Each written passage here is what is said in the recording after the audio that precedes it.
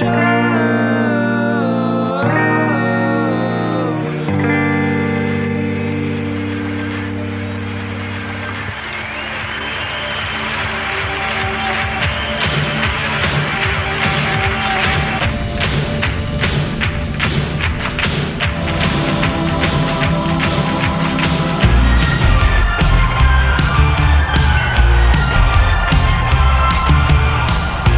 hello, everybody. Welcome to another installment of Show to V with Mike G, the show of light, the show of writing, academia, Garland, Texas, and Grey Goose. Yes, today's guest is the amazing Ian Riley, the new Texas brand ambassador for Grey Goose Vodka. We talk about a lot of different things. We talk about a lot of deep things, perhaps even spiritual, astrological things, and we talk about Grey Goose and the fine minds behind it, including Francois Thibault, of which I'll bring that interview to you guys later this week. Cannot wait to share that amazing chat in what we could consider Grey Goose Vodka Week on the Show to V.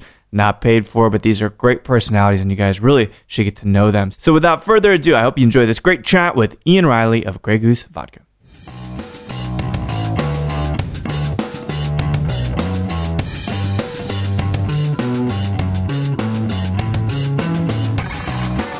In my mind, if I was going to accept the mantle of being a Gemini, it's more being in touch with the duality of life, and that there is never any one. There's never any one solution. There's never any one answer.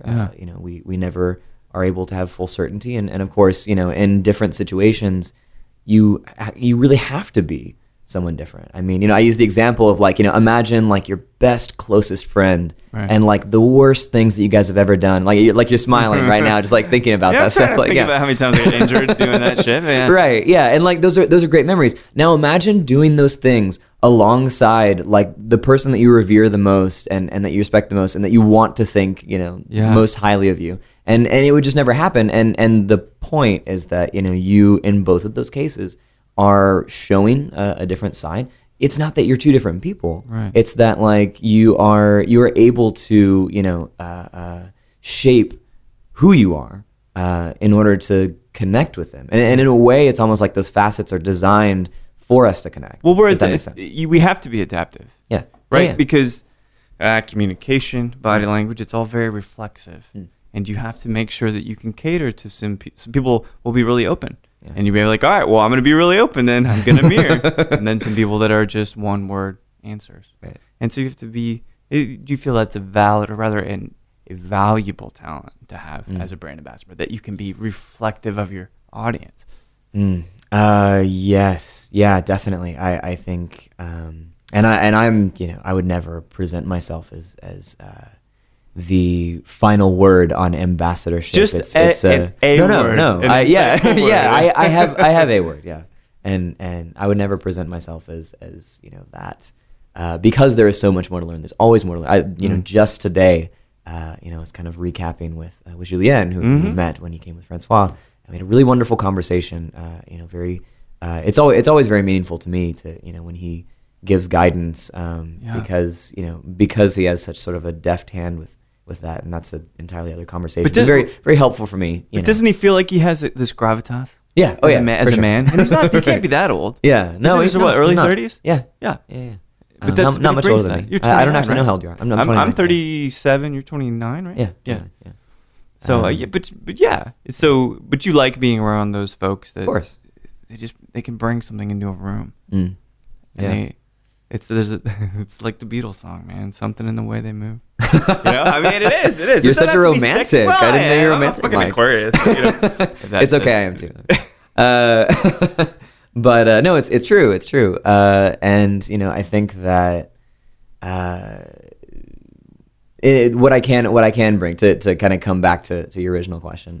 What I can offer as my word, for ambassadorship is that my approach at least is that of having some effect of a mirror personality, of being able to read a room, to read the people in it, and adapt and respond to that well, and the goal of that being to connect. And I think that that's at the heart of what we were talking about earlier, you know, Right. kind of off screen. What are we off? Yeah, mic, off you know? the record. Right. Yeah. That was the exciting shit, guys. Like, right. Yeah. You know, but you know, I think that you can either, you know, we will all have facets that we show and a lot of things that we reserve to ourselves, and you know, some people will do that to protect themselves as a defense mechanism, and some people will do that to connect with other people as a way to say, okay, well, you know, I see that this side of me is not something that, you know, that you would find, whether it's palatable or whether you could even understand it right now, and so I'll shape myself so that you can receive it. If that makes sense. Yeah. I think that's ultimately diplomacy. Yeah. You know, Yeah, allowing yeah, other definitely. people and allowing people to expand about the way that they feel without questioning them and without judging them. Yeah. And again, you know, maybe I'm a romantic. I don't know. It's hard to say. Sometimes I'm too much in my head. You have to talk to my closest friend to see for sure. But Yeah, that would be an interesting interview, actually.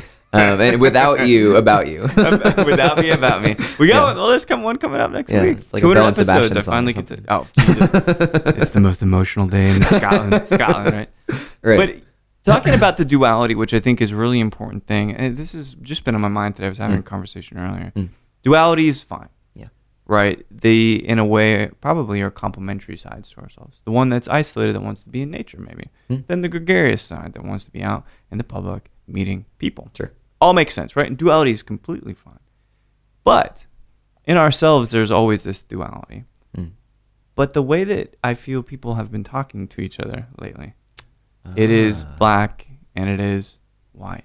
And without naming names at the greatest level of government, which isn't really the point. Yeah.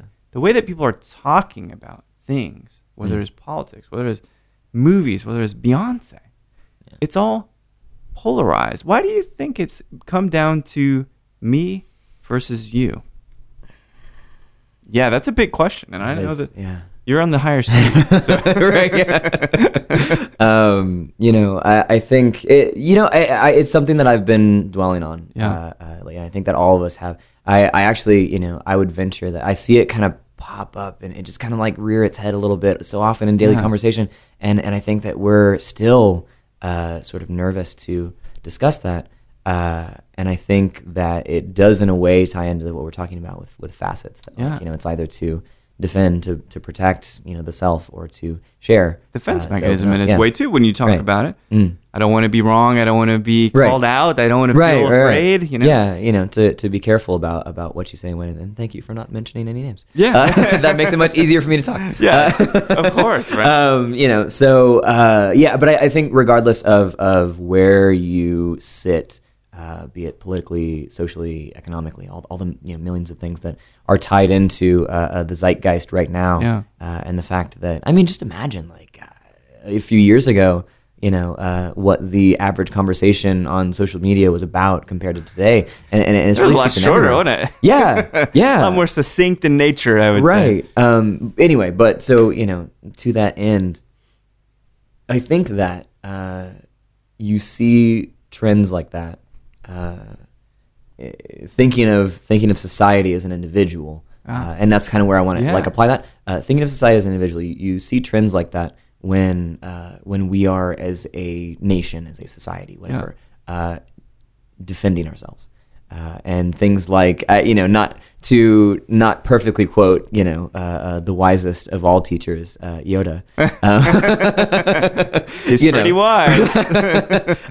But you know, I think it certainly rings true, and obviously, you know, it's sourced from a lot of truly, you know, great thinkers that actually existed and wrote these things. You know, but that all of the things that we're seeing, the anger and the hatred and the violence, very definitive emotions, right? Black or white. Yes, yeah. All of these things are coming from fear. Yeah.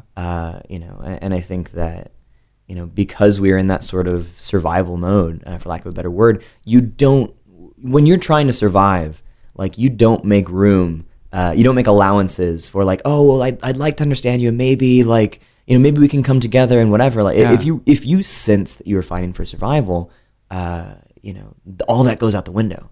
And that doesn't mean that, you know, a lot of the people that are involved actually are fighting for survival. They perceive that. That's right. This is a the defense brain mechanism. function. You're right. Which actually is a mechanism of, I think, the frontal lobe that is a flight or flight response. Right. Exactly. Yeah.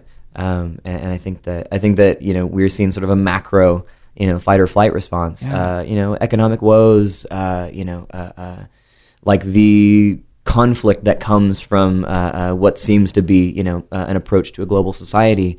Where you have the whole notion that one man sharpens another, right. which may be true, but that doesn't mean that it's not destructive and painful in the process. And I think that I as optimistic as it sounds and strange that I would take it there, I think that like there is the opportunity for us to come out better for it, and I think that those are decisions that we have to make individually. It makes me think of Dallas.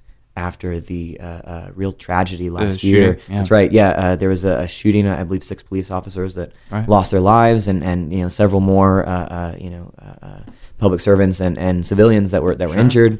I think because you look at some of the other things that were happening, and Detroit and Ferguson and things like Baltimore, that. Man, Baltimore, rough, yeah. It could have very much turned into those kinds of situations, and it didn't.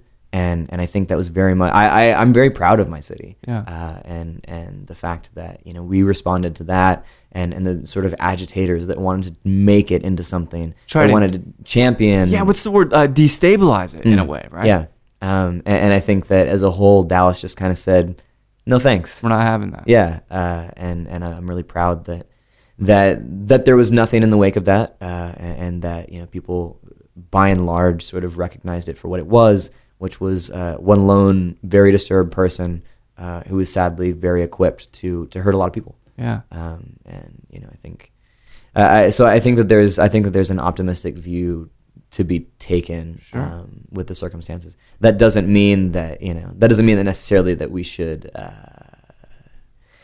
respond to it and embrace the kinds of things that we're seeing. Do you feel like, so you use the word optimism, if you had a role in all this, and maybe implicitly our purpose in this life, we do have a role, maybe, right? Maybe. To maybe inspire, to maybe learn. I don't know, whatever the dynamic may be. But for you, do you feel like there's a pretty clear path for you here? This doesn't have to be career, right? But just kind of paradigm-wise and philosophically, are you the guy that comes in and says, yes, this may suck, but it will absolutely be better? I try to be. I try to be always. I think I certainly look to my betters, for guidance. I have a lot of heroes. Yeah. I think that that you only have choices. Who you are and how you define yourself and how the world perceives you, is really just a combination of the choices that you make. Yeah. And I think that it's a wasted choice to give up to take a unnecessarily negative attitude, and to go anywhere below frank acceptance of reality is a wasted opportunity to have been somebody better than you were. Yeah. And I think I also think of in something a little bit less lofty, I think of the 40% rule. Yeah. In this case too, which it sounds like you're familiar with. Pareto I'm familiar with, so 80-20, but tell me what the 40% is. Oh, okay. Yeah, 80-20, which is another wonderful numerical rule. Yeah. We'll do Fibonacci next. Archimedes somewhere there. Yeah. Fat guy toilet. Yeah, we're tub anyway. All math today, guys. All math. Sorry. Politics and math. It's going to be great. So the 40% rule is not nearly so lofty as that, actually. It's the idea that when you are undergoing physical stress, that when your body tells you, stop, I'm done, I hurt, I don't want to go any further, that is 40%. No kidding. Yeah. And forget about the science behind that or anything like that. No, I'm not even trying to present it as this is a well documented thing. Sure. It's sort of a tool to take advantage of the more nebulous idea of mind over matter. Yeah. To say, okay, cool. This is terrible. My body is telling me that I can't go any further. Cool. Start the clock. Yeah. No, I absolutely understand that. Yeah. And to just say, okay. So, I feel like I can't do anymore. So I'm going to do twice as much as I did. And then I'm going to do another, 50%. I'm going to push until I just, And you know what? If you can't do it then, then your body was actually like eventually your body will give out. Yeah. But it's not usually. It's never. No, maybe once or twice that's happened to me. It's that I just could not get back up. Yeah, but your body, I mean, it's so resilient. It's meant to grow. It's meant to put up so right, much. In another couple minutes, I got back up. Right? Yeah, exactly. So, yeah, it's such a interesting thing, and I like that. So, if we were to summarize it, it may hurt and it may feel strange, maybe even counterintuitive, but sometimes when you work through that, you have the biggest realizations ever. Mm-hmm. I think that's a really important thing. Well, so here I'm left here, man. Talk to hundreds of people now, which has been a lovely pleasure, and you're an insightful fucking guy. Well, maybe I'm just presenting that facet. Well, maybe they made Bacardi made a great hire. Well, thank you. I appreciate that. Yeah. So you graduated in 2006 from Garland, right? Yeah, I know that's right. about Garland. I mean, I like an amazing city. Yeah. I mean, what do you know about Garland?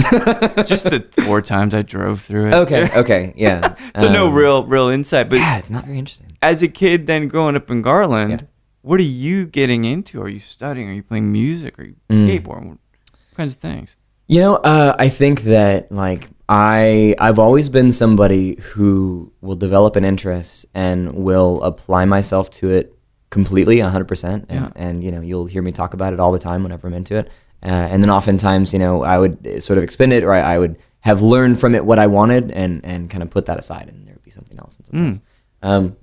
So I had a lot of hobbies, a lot of things that I would explore, and some that I continue, and some that I kind of put What's aside. one that's remained in your life? One that's remained in my life from childhood. Yeah, I would say. I mean the obvious one to go to, like, because in a way, like it's not. Oh, I hate this word, but it's true. That's part of like my brand, Sure. But like I hate that word. But since you're 8 years old, right? Yeah. But like outdoorsmanship and going into wild places and surviving, testing yourself. Really? Yeah. So it's an actual outdoors, nature versus you kind of situation. Yeah. And I, had done that since I was very young. I think I probably went camping for the first time when I was like 6, and got to do a lot of really like exciting and kind of bizarre things. As I grew up in that, my father was really wonderful. I was very lucky, in the parents that I had, and my father was very much present and very much engaged, and has a wonderful gift for teaching and raising. What was he doing people. What industry was he in? So he actually still does work. He's an accountant. Which that's not typically a characteristic of an accountant. No, it's really not. He's the like least accountanty accountant that you'll ever meet. He's incredibly personable and gregarious, and dominates whatever room he walks into. That's amazing. And your mother, what industry was she in? Actually, she doesn't work, and she didn't since we were born. I couldn't tell you how far back it was when we were married that she stopped working. Wow. But they actually met. They met working. They're both working for 7-Eleven actually. No kidding. Yeah. Strange. Back, I guess that was in the 70s was when they were kind of like really like making moves, I guess, and really growing. And it was very explosive. The heyday, right? Yeah, right. the golden days. The golden days. The golden days. Yeah, the golden days.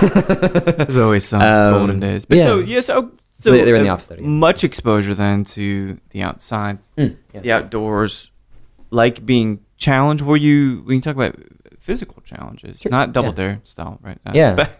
But lifting, perhaps running, really, really pushing your body forward.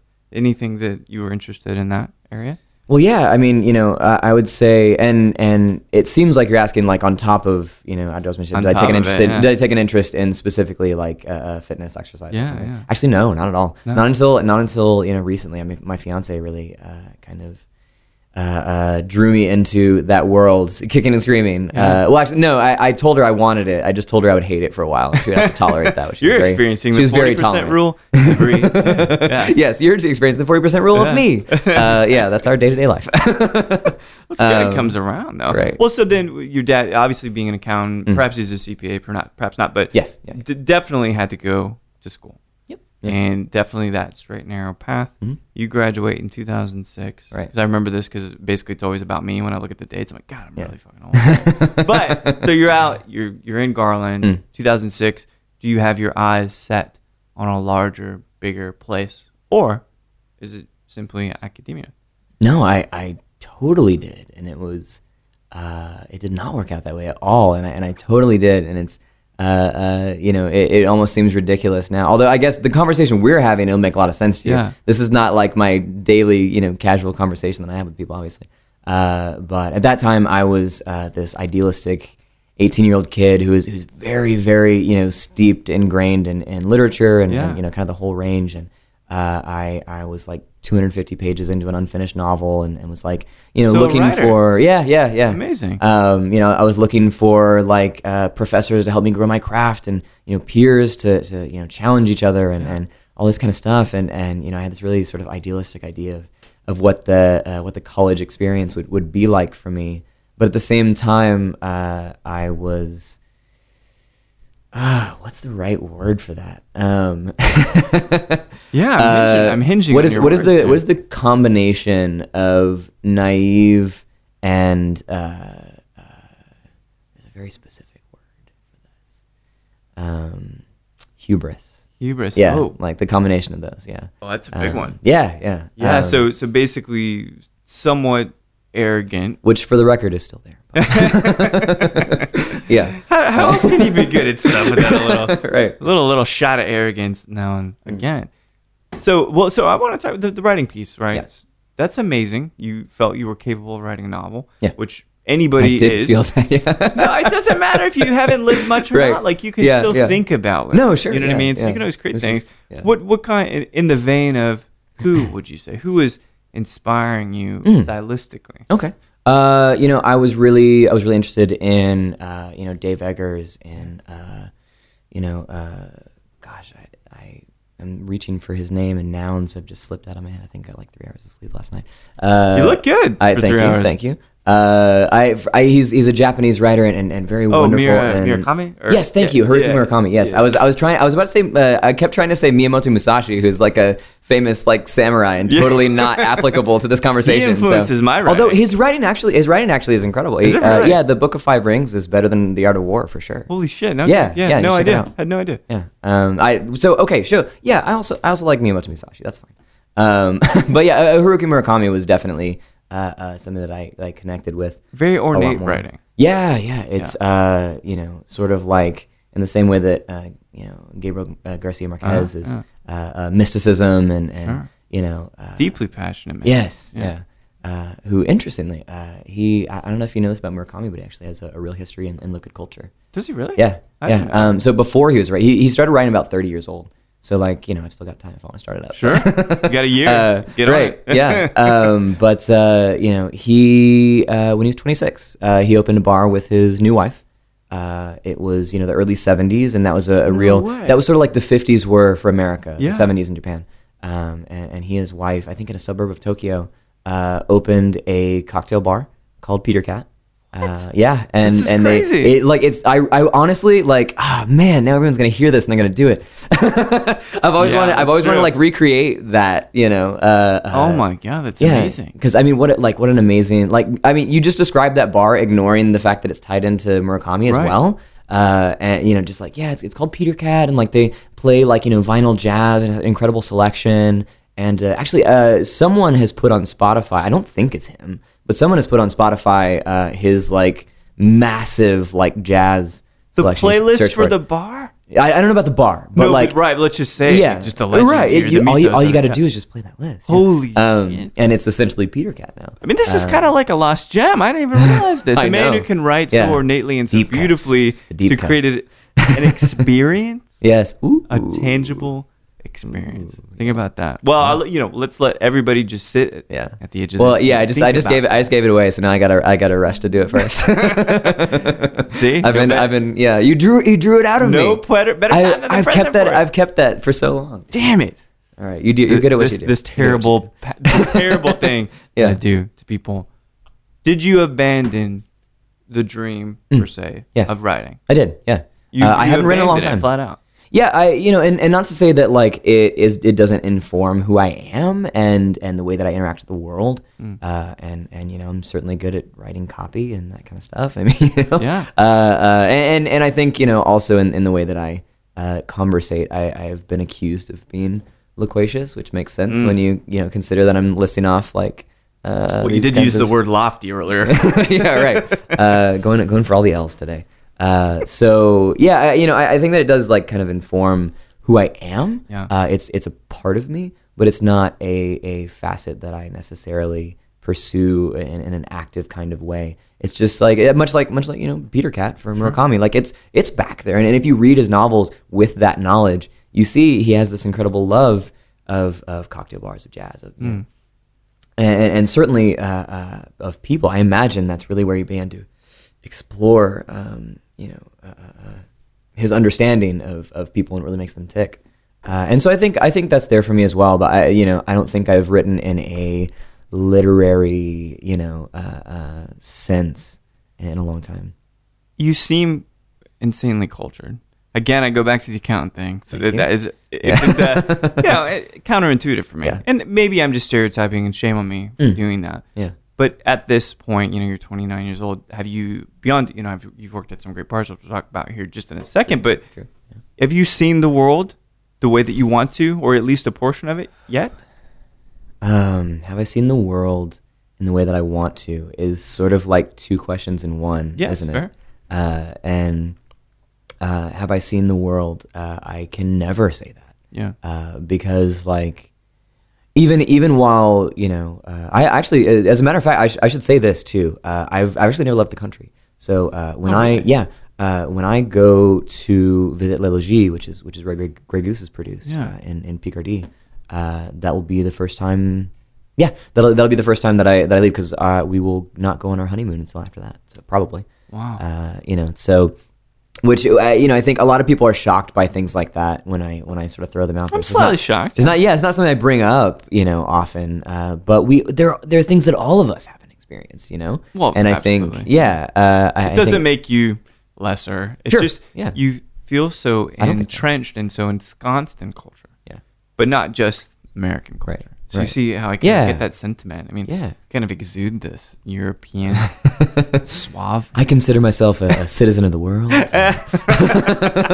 And that's how you met your fiance. Saying something just like that. But no, so I've never left the country as of yet, and there's plenty of things that I haven't done, and plenty of things that I may never get to do, right? And I embrace that. I think I don't think that to do them is to live. I don't think to not do them is to not live. You're I think absolutely that right, there's lots of pretty Instagram quotes that would suggest otherwise, and I think that's too. I think it's to sell yourself short, to miss like the greater picture, which is that you can never experience all of that, and we will miss so much. But at the same time, that we will get to experience something that no one else will get. Yeah. And I think to embrace that, to embrace your own path and wherever that may take you, is perhaps more valuable than to go chase what you think that it should be. Because I think that's what you usually, and many people that I read would tell you that same thing. For Go some live reason, your life. Yeah. Go have the journey. Right. Go But have then the once it's story. done, it didn't matter. It always matters in some right. respect. You know what I mean. I like do, yeah. I'm thinking of Rudyard Kipling for some reason. I don't really Well, know. like if you don't kill a bunch of people and write a story No, about that- it was, yeah. the numbers weren't there. You didn't put the numbers on the board. Right? No, it wasn't that's necessarily what I was going for, but yeah. But no, it's you're right. It's an interesting dichotomy there. Given that you can go introspectively and commit these thoughts, probably beautiful thoughts, to the page, are you able to connect with people as well? Because these latest chapters, you're at People's Last Stand, you're at Jewel, you're at obviously then stepped into brand ambassadorship. Yeah. The hospitality piece, do you like interfacing with people? Yeah. Learning about them? Wow, that's such an enormous question, I think, for anyone in hospitality. Yeah. And I think it's something that there's been more discourse about in recent years, which I appreciate, and I think I certainly one of the things that I am becoming more passionate about as time goes on is like wellness, whether you can call it programs or whatever you want.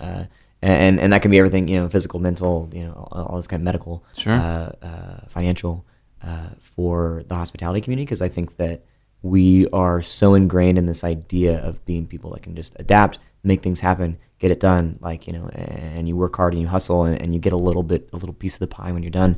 And I think that there's not a lot of opportunity to sort of think of the self and take care of yourself. I think that it's almost celebrated to not.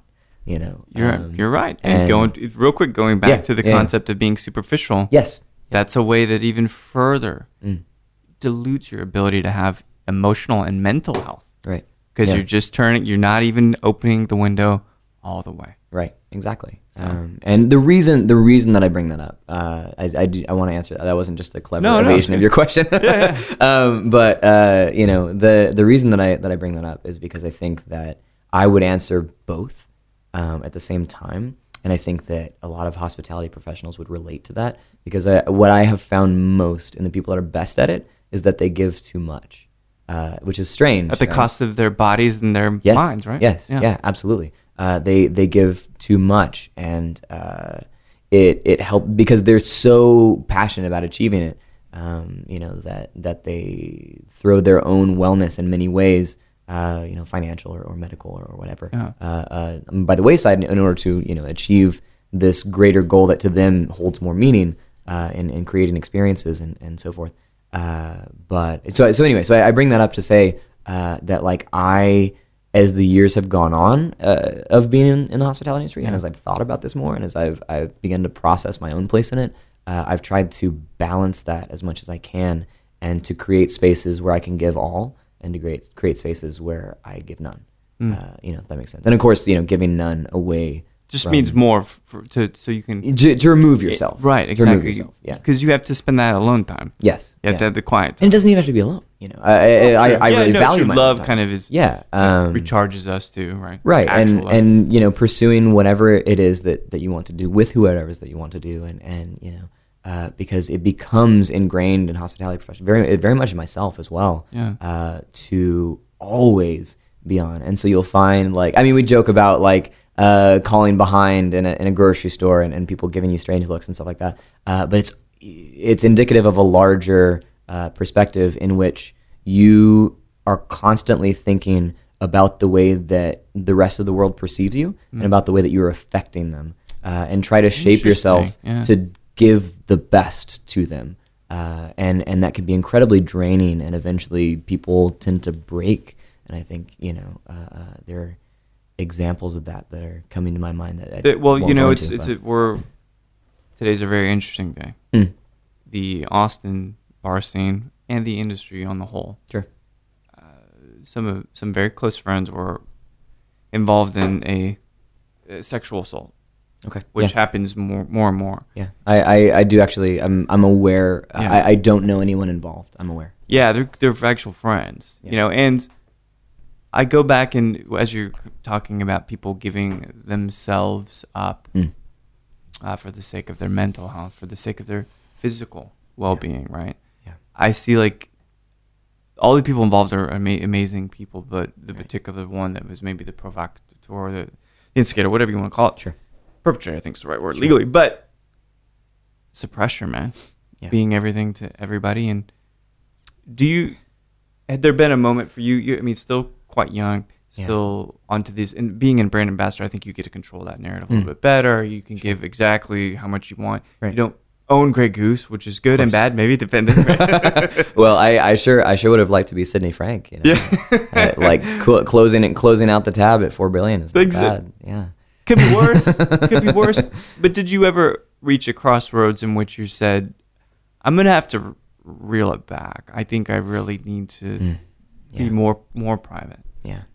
I think that's always happening. I think it's always happening. And I think that I can't speak to this subject without, saying certain things. Sure.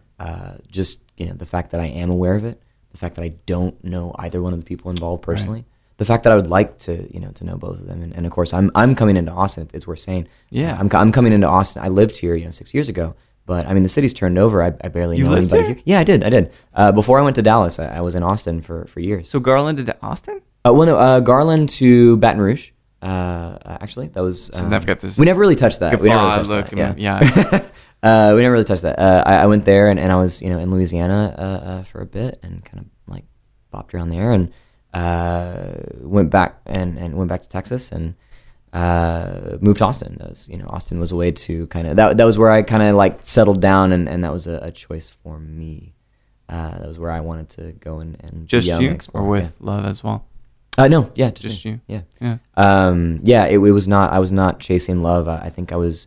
It was very much running away. Even though I could make it sound prettier and say that I was, I was chasing myself and Right. discovering myself. I was running away.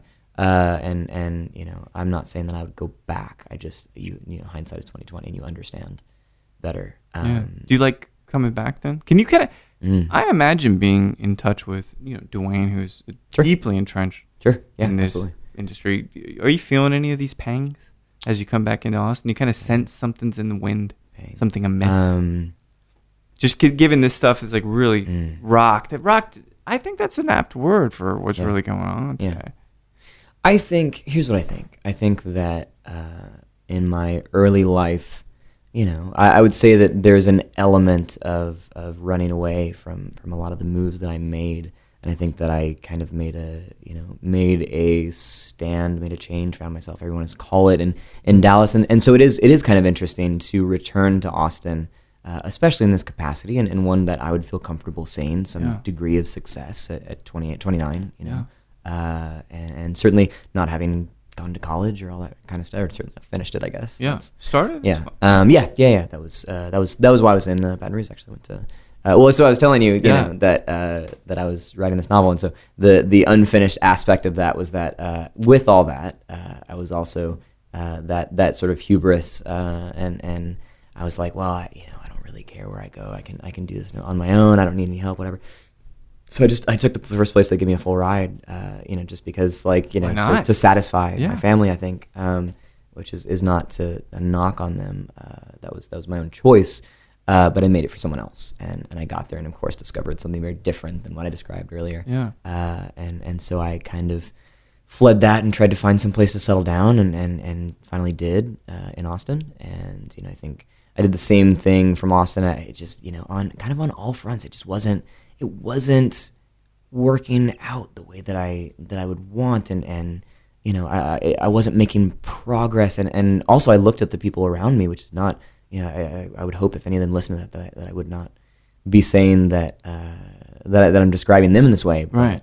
that I looked at them and I didn't see growth for them and their future either, and I certainly didn't see any in mine. I was very stagnant. I don't want to say city, but certainly like where I was in hospitality and so forth. Do you remember any of the places you might have worked then here in Austin? I remember Garridos for sure. Oh yeah, because I spent some time there. Which was when I have no idea what David Garrido's doing. Now, but he was the exec at Jeffries for like 15 years or something, and went off on his own and did a kind of like fun creative idea, mixing his culinary interests with, I think, what was very hot back then. Yeah. Right? What's great, but it's just crazy because to know that you and I could have been in the same room at the same time. Yeah, it's totally possible. It's amazing thought. It really is. And so this is the thing. It's like, yes, I don't want to discount or downplay what was obviously a successful career in the cocktail piece, right? And being behind the bar. And you start working with whiskey. And so this makes sense too. But the thing is, like, for me, if I have one ability, even if it's weak, it's that I feel like I understand when people meet the right opportunity. That they've been matched with the right org. Yeah. Right? You could call it that. Yeah. And see, now we're delving into your past. What were you doing? What were you doing professionally before this? Yeah. Still am doing that thing. Okay. Lots of shit going on. But we'll talk about the org charts later. But second week of July, how long? You're officially, I think it was like July 17th, July 10th, something like that. You officially started with Grey Goose. Yeah, July 10th. Yeah. July 10th. Mm-hmm. And how long have you been talking to those guys? It's funny because I had kind of gotten wind of it a few months out, from someone that I would definitely consider a patron or whatever you want to call it. So someone who's invested in my success, who's been successful in Bacardi, and kind of got wind of it, and it was just kind of in the back of my mind, knowing that it was out there. I think I wanted to play towards that. I don't think that I was trying to be too aggressive per se, Right. and just looking for the right moment. I did get to actually meet Francois and Julianne when they came through town. Yeah. Amazing guys. Yeah, I imagine the exact same time that they were here. That's right. Yeah. I would have met them in Dallas, and that was a really wonderful experience, and certainly began to really change my perspective on the brand, because I knew it was an opportunity professionally, but I wasn't invested in it until then, and it was after that that I started reaching out a little bit more. Aggressively, I guess. This is a you should team I say. might like to play for. Right? No, for sure. Yeah, I'm a free because agent, guys. I'm yeah, up for- I mean, it's great that you've been incredibly successful, and like that you've been able to top the charts and Right. and do this kind of stuff. Like in a professional sense, they've been very financially successful. I know this, and that's great for me as a career, right? But it wasn't until meeting Francois and Julianne and experiencing their sort of presentation of what it was they set out to do, and what Grey Goose was all about, and learning a bit about the history and the production, and I was really taken aback because I would say that that a lot of people in Dallas would think of me as like kind of the guy to go to for whiskey. Not the only guy, but Right. that I was very informed a and very notable guy. yeah, very studious in that regard, and that I knew a thing or two. And so that was kind of what I was associated with. I think, like I was mentioning before, part of my quote unquote brand, right? Sure. And which is fine. That the way that the world at large perceives you. Yeah, so it was very unusual to even consider vodka being a part of that until I began to learn about what Grey Goose was. Like the fact that, for one thing, that it's 20 years old and had achieved that success already. I'm like blown away by that. Yeah. That's astronomical. And then you have a previous and- Master Duché, right? Right, yeah, That's right, coming exactly. in and knows Cellar cognac. Master, for those Cellar that don't right? speak French, yeah. Yeah, And I for don't those of speak- us that don't pronounce it properly as well. It's Duché, right? Yeah. But nonetheless, like this guy, yeah. he's one to rally around. Of course, yeah. I think that, and to understand like what it is to be a cellar master, I always kind of like compare it to, because not a lot of people have touched Made de Chez, in like the like zeitgeist, but they have touched Sommelier, Somm, the right, movie, yeah, right? yeah. And so I'm like, have you seen the movie Somm, right? And it's about it's about people who are studying for their Master of Somm, trying to achieve that, and you meet some Master of Somm in the process. And I'm like, for one thing, like imagine like trying to have a casual conversation with them. They spend their entire lives like entrenched in this, and it's incredible. But they live and breathe it, and that's sort of what it is to be a cellar master in the world of cognac. These guys are like really forces to be reckoned with, and their palates are unquestionable. And so already like you're going from a great start, right? But it still seems strange to people in the context of vodka. Well, especially in France, right? Yeah, well, yeah. I mean, because there at that time, jarring for them culturally. It's like what? Yeah, there wasn't French vodka. Wasn't That a wasn't thing. Yeah. There are some others now. Yeah, now, I don't but even, I mean- not even because I work for Great. I just can't name any. Right, but no, Francois ultimately created the market. Right. He yeah. and Sidney Frank, right? And honestly, more than just Grey Goose. And of course, I'm sure that people working for other brands might disagree. And all that all that I would present is that there were many premium brands that came before Grey Goose, and there were many that came after, and they all have their own purposes, their own goals, their own mission statements. But I would say that Grey Goose was the first to set out intentionally to create something that was sort of the opposite of the language that had been around vodka up until that point. Because it's the very like the actual legal language even about vodka is negative. Odorless. Yes, exactly. Yeah, Scentless. Tax and Trade Bureau Colorless, defines it as using those words about it, and It's almost inherently neutered by definition, right? Yeah, this is what we think of Yeah, when we think of exactly. vodka. Yeah, this is what the craft community certainly thinks of when they think of vodka. And so that was how I was ingrained as well. In fact, I'll happily say it too. one of my the sales consultant at the distributor that I worked with when I was a buyer at the Jewel was ribbing me for it. You know, she's like, I couldn't get you to bring in a bottle of Grey Goose for one of the concepts. You know, and which is totally fair. But I kind of presented as like I was the skeptic, right? Yeah. The convinced skeptic, because You're just inquisitive, though. Yeah, you know what I mean. Like yeah. you just want all the information, right? Yeah. And I perceived Grey Goose in the way that it had been presented to the world for so long, and that's how they achieved the success they did. That's very much, I think, on the shoulders of Sidney Frank too, who I would never sort of profane his work, because like it's like I use Jägermeister as an example. Right, like if you ignore the fact that it's a household name, we all know it, we've all shot it, and most of us Slayer cringe. drinks it. Yeah, come on. But like ignoring all of that and just think about, like, take the branding away and just think about what it is. And it's this like weird black, bitter and sweet German liqueur. Like it's like German Amari, but that doesn't even doesn't exist. It's like it's like the neo surrealism. Ultimately German film that no one watches. Right. Yeah, like, exactly. Yeah. I mean, I watch it, but Fassbinder. Yeah, right. For some reason, I'm thinking of like the Mighty Boosh when you say that. Right. I'm like, do you know what I'm talking about? Yeah, But it is. It's the same kind of thing. Like, wait, so now we know, my dad knows that now? Yes. Yeah. Everyone knows what Jägermeister is. And he was a master of marketing. And we don't need to delve into his whole career, but fascinating guy. I like started in burlap, sleeping in burlap sacks, just like Rodney Dangerfield. Yeah, right. Yeah, I'm serious. Probably a little bit more charming, but well, I don't know. I'd like to spend some time. He has a certain charm, I guess. He does. It's a little more blue collar. Yes, right. Yeah. Well, so I want to ask you this about Francois. Yes. I mean, I had the privilege of dining with Dwayne, Julien, and Francois the evening before, which was great. So we had we didn't prep for the interview. We just get to talk about French New Wave film. That's really like what I kept asking him about, right? Just like get in Nouvelle Vague. That's and like Godard, Truffaut, and all this. But he was an impressive man. Of course. When you met him, because I want both of these interviews to come out kind of like in sequence. And I think it's perfect. Sure. Complimentary. What was your impression of him as a man? Not a creator, not as a distiller, not as a cognac person, but just as a man. Like, man, you've got the question. What did you think of your boss when you met him? No, because it's not. He is charming as shit. Yeah.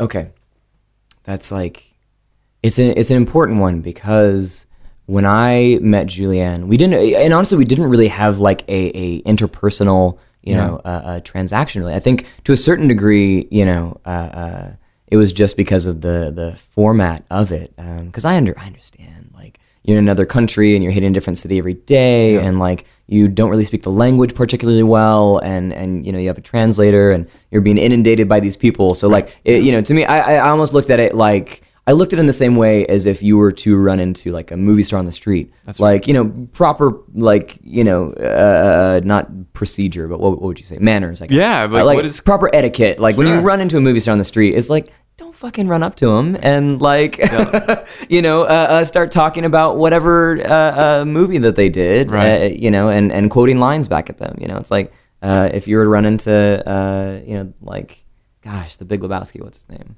Jeff Bridges. Jeff Bridges, yes, thank you. I would talk about. I was about to say Jeff Daniels for some reason. I would talk to Jeff Daniels in a fucking heartbeat. Sure, I would too, but different. Yeah, but yeah, you're right. Very different conversation. The dude, I bet he gets it. Right. Yeah, imagine how tired of that he is. Yeah. And so I kind of looked at it in the same way. That like I very much wanted to like make my presence known and kind of greet them and welcome them to Dallas and thank them for the experience. Yeah. But I also didn't really want to like.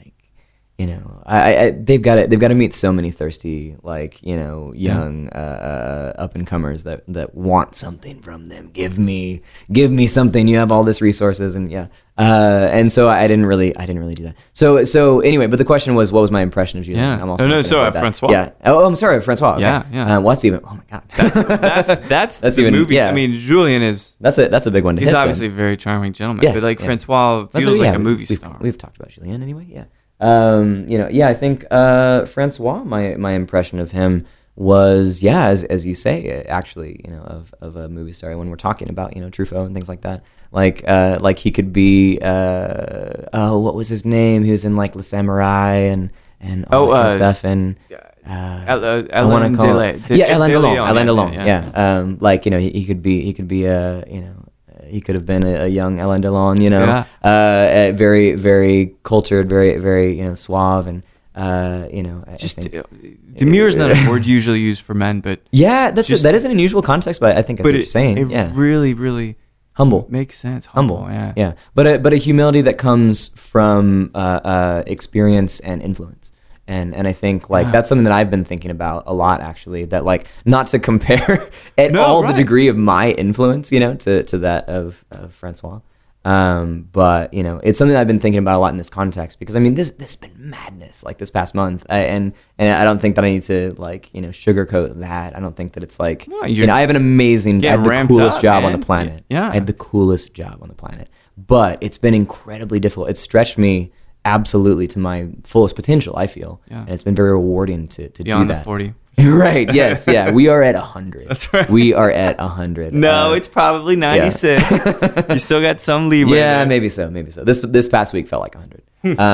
But the reason I say is that a thought that's been on my mind a lot is that I feel that I feel that my ego is shrinking, and that I'm becoming more, what's the right way to say it? Okay, I feel that my self-esteem is growing, and that my ego is shrinking. How about that? That's great. Like, so I feel like confidence, but you don't feel I'm humbled daily. To display it. I'm humbled daily, yes. Yeah. But I also know at the end of the day that I can deliver what is being asked of me, or wouldn't be asked of me, of course. Yeah. And so I put aside, like we're saying, the desire to quit, the desire to run, whatever. Just put that aside, and this is what's in front of us, and we're going to deal with this. We're going to adapt, and on to the next thing. And that can be literally like minute to minute, or it can be day to day, or week to week. Or, God, I hope it gets week to week one day. It will, and then it'll be month to month. But I didn't realize, and I never even thought that concept of duality and that concept of black and white would then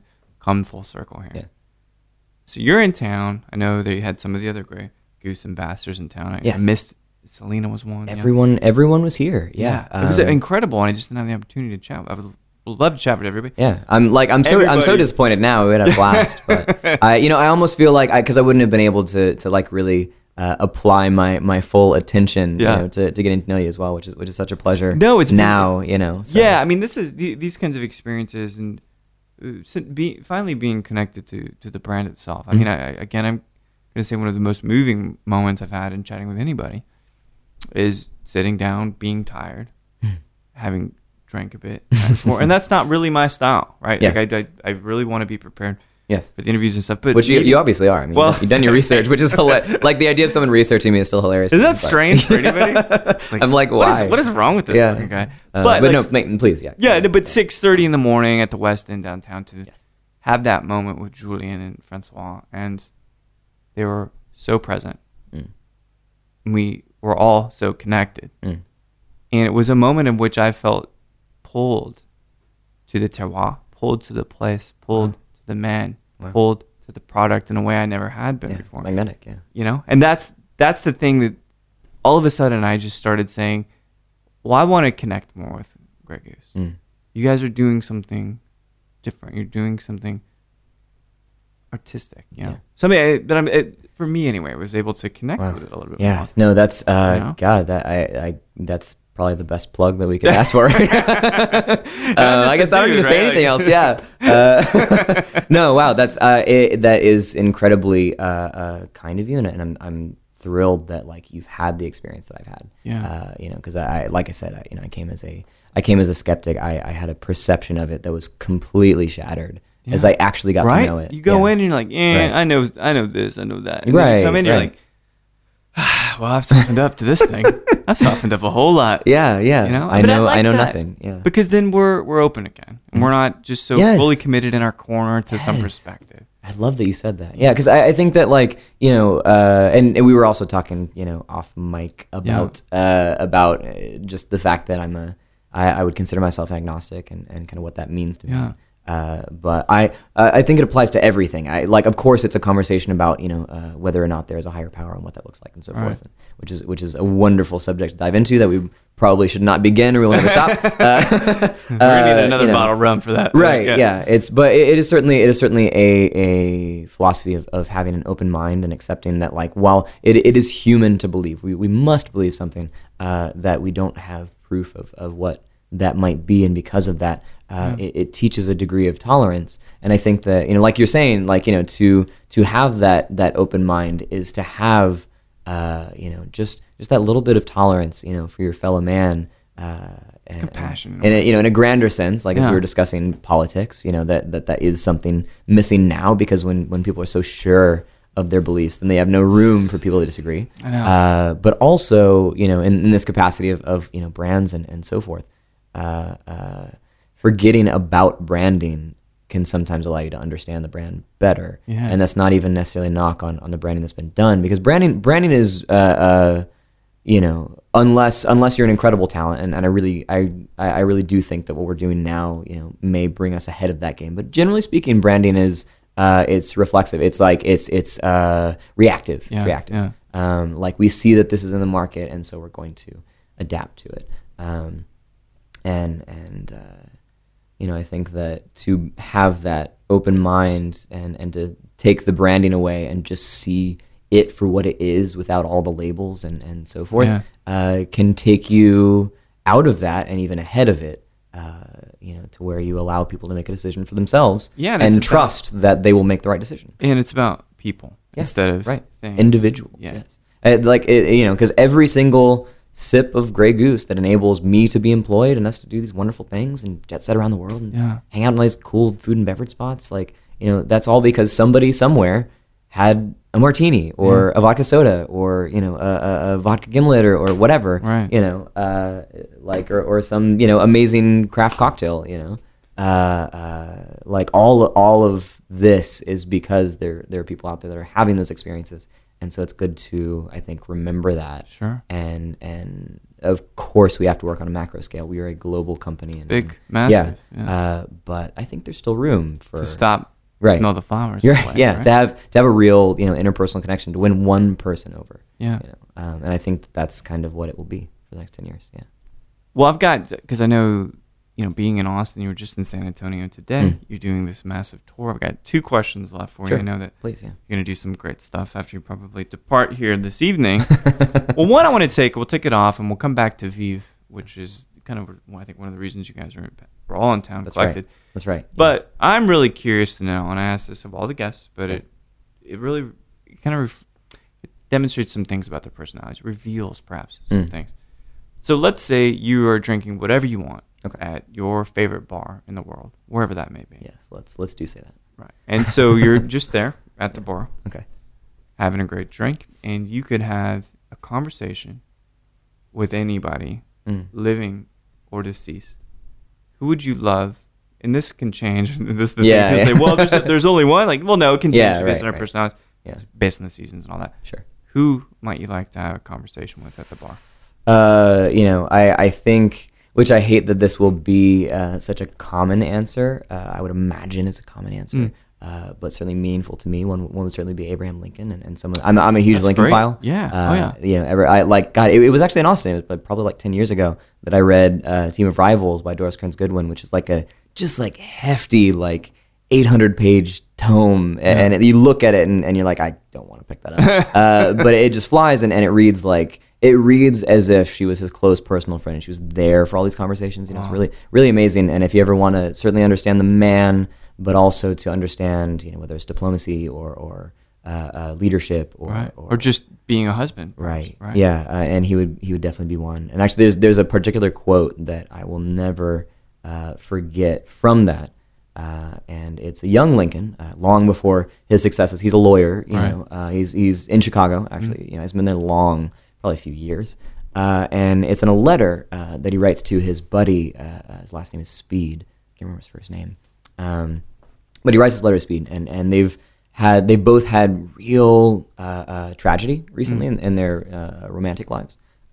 So Speed's I want to make sure that I'm getting this right because I believe it's Speed's fiance who's died and Abraham Lincoln's who has left him.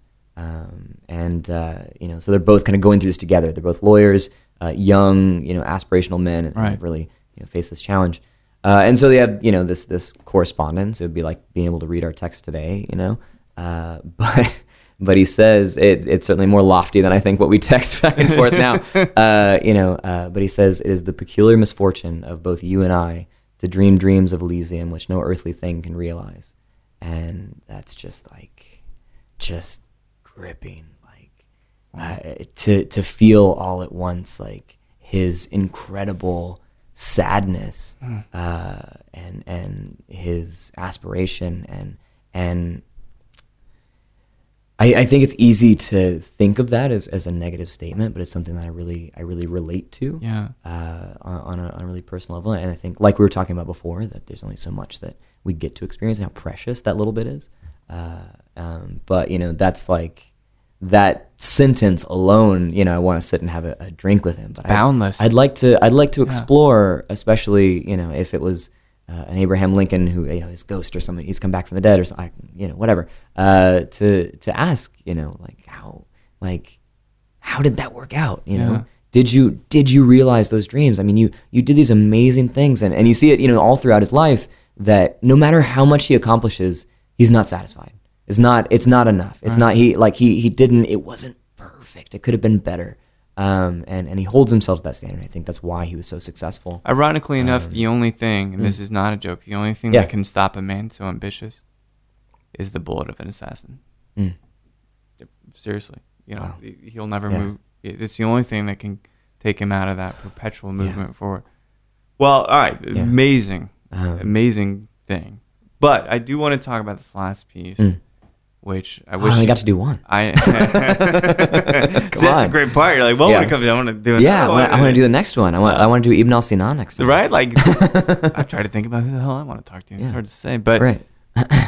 I wish you could have pulled up the mini cocktail vehicle. Is that a good word for it? Vive is Vive in the spirit of this incredible experience. It's cocktails in a moving vehicle, but it's not moving at the time, right? Kind of tell me what you're asking about is the camionette. The camionette. And la camionnette. It sounds so sexy, and it's just French for van. It's good, right? It's much better. It's much better in the French, and that's why it's difficult for a lot of Americans to say. We keep it that way because it's a lot sexier that way. It is a repurposed. Gosh, is it a Peugeot or a Citroen? Or I'm not sure. Whatever it is, I'm not sure exactly. Yeah. But it's a French vehicle that's been kind of completely overhauled and redone. And designed to look like a boulangerie. There's some wonderful baguettes in the window, and all designed to evoke like the soft French winter wheat that produce Grey Goose with, and kind of begin that story before you even get inside. But it is we kind of bill it as the world's most intimate martini bar. And I definitely experienced, that intimacy in the process. Because there was a time or two that there was just one person that was just like, I gotta get in, I gotta do it. And, so they just crammed, there's 2 seats, and a bartender. Oh man. And they just cram in behind them. So we got real close, That's amazing. But it's really a fun experience. It's like 15-minute experience. And, you basically you come with a friend or a guest, and you have a seat, and an ambassador for Grey Goose will prepare 3 cocktails, 2 classic martinis, vodka martinis, for each guest, and then 1 each of a Gypsy Queen and a Flame of Love. Wow. And they are there's a real range, I guess. Yeah. You get an incredible spectrum too, as far as flavor profiles and so forth. And I think that it's always surprising just on that basic visceral physical level, surprising to people that martinis can be so much. Yeah. And that's part of why we do it. Because martinis are a very nebulous concept, and they're meant to be personalized and so forth. Seems like a very transportative.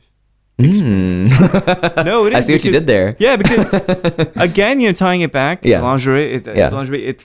It's the beautiful part. Yeah, of France. Yeah, no, absolutely. The smells and just Yes. the lines. And the Yeah, busyness it's and, like, and and that was I think two questions that were kind of rolled into one, because of course what is the camionnette, and then what is Vive, and Vive, while the camionnette is an expression of Vive, Vive is our focus for this year. It's like distilling the entire focus of the year down into one word, and it's Vive. It's it's ambitious and vivacious and lively and fun-loving, but at the same time, it's something that is cultured, and it's something that is what's the right word? Feels nuanced. Yeah. Convivial, right? Like, yeah, exactly. Vive is we use The Great Gatsby as an example. Nick Gatsby as an example of what viving is. Obviously, it didn't work out as well as you might wish for him in the end. He had, of course, his fatal flaw, and it's a tragic comedy, and that's we all know this wonderful book, but in his moment, like that's what it looks like. Is here's a man who, with a single purpose, has not just changed himself, but has changed the world around him, which I think is the most human thing. I think that we become human when we stop trying to just survive and begin to reach out. We don't just change ourselves now. We start to change the world around us, and affect the world. And I think that of course he became a man of influence and culture and taste, and a man who knew what he wanted, and at least for a while got it. I think another kind of significant example, of course, being your classic James Bond, and kind of tied into the story of the Martini, right? I mean, everybody's like shocked by this guy, and back in the '60s, like, it was stirred, and here's this guy who's walking in, he's like, I know how it's supposed to be, I know how it's prepared. I want it shaken, and he has the confidence to say everybody else is going that way, but I'm going this way, and people were captivated by that. Right? Tell me these aren't the quintessential metaphors for Grey Goose. Yeah, exactly. Counter culture. Yes. Revolutionary. Yes. Subversive. Right. All these things. And so the fact that we actually get to sit here and talk about this in this way, this perhaps is one of the most literary conversations we've had, which that's great. Yeah, we can pound shots next time and just talk. We talk about Metallica, man. But I love Metallica, don't get me wrong. But yeah. It was really just a brilliant pleasure, man, to chat with you. And we're sipping. In this case, the accoutrement is the Criterion rum. This is the second time I've had it during a conversation. Yeah, no, please. And it's just fucking insane. Oh, and it kind of doesn't need the press. You know what I mean? It's an amazing, self-evident. Its beauty is self-evident. Yeah, absolutely. And most of that stuff coming out of Foursquare and Richard Seal is just insane, right? Incredible. Yeah. Yeah, it's pretty amazing. But thank you so much for stopping by. We made this happen in short notice, which is great. And I can't see a better fit for this team. I can't Thank you so much. See a better opportunity for you. And it is really exciting for me to see how this transpires for you as a man, as a soon-to-be husband. Yes. As someone finally reaching their 30s. Right, yeah. For better or for worse. True. You'll transcend, right? Right. Yeah, of course. After this is all uphill, right? It's all easy. Yeah, no, right, uphill. Yeah, that's right. No, wait, which one are we saying? Those never did make sense. It never did. Yeah, but it's more Sisyphean, really. It's going to be a brilliant run. Yeah. I hope so. I mean to make it so. Yeah. And there's you can only, of course, control yourself and what you do, but I think that I have a lot of resources, I have a lot of support, and a lot of people that can guide me, on that path. And I'm just really, really excited to be here and take it minute by minute. Best way to do so. Yeah. Thank you again for chatting with me. Thank you really so much. Pleasure. Yeah.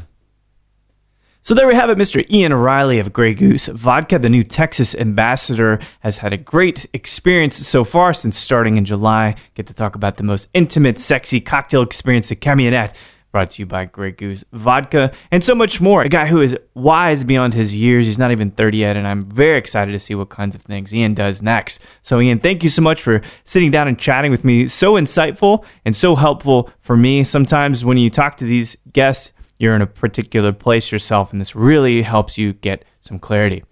So thanks everybody for listening to Show to V with Mike G. No matter how much you're enjoying season 2 of Judd Apatow's Love on Netflix, or if you're thinking, I'm pretty sure it's going to be scary as shit. So I'm going to go see it this weekend. Please keep dancing.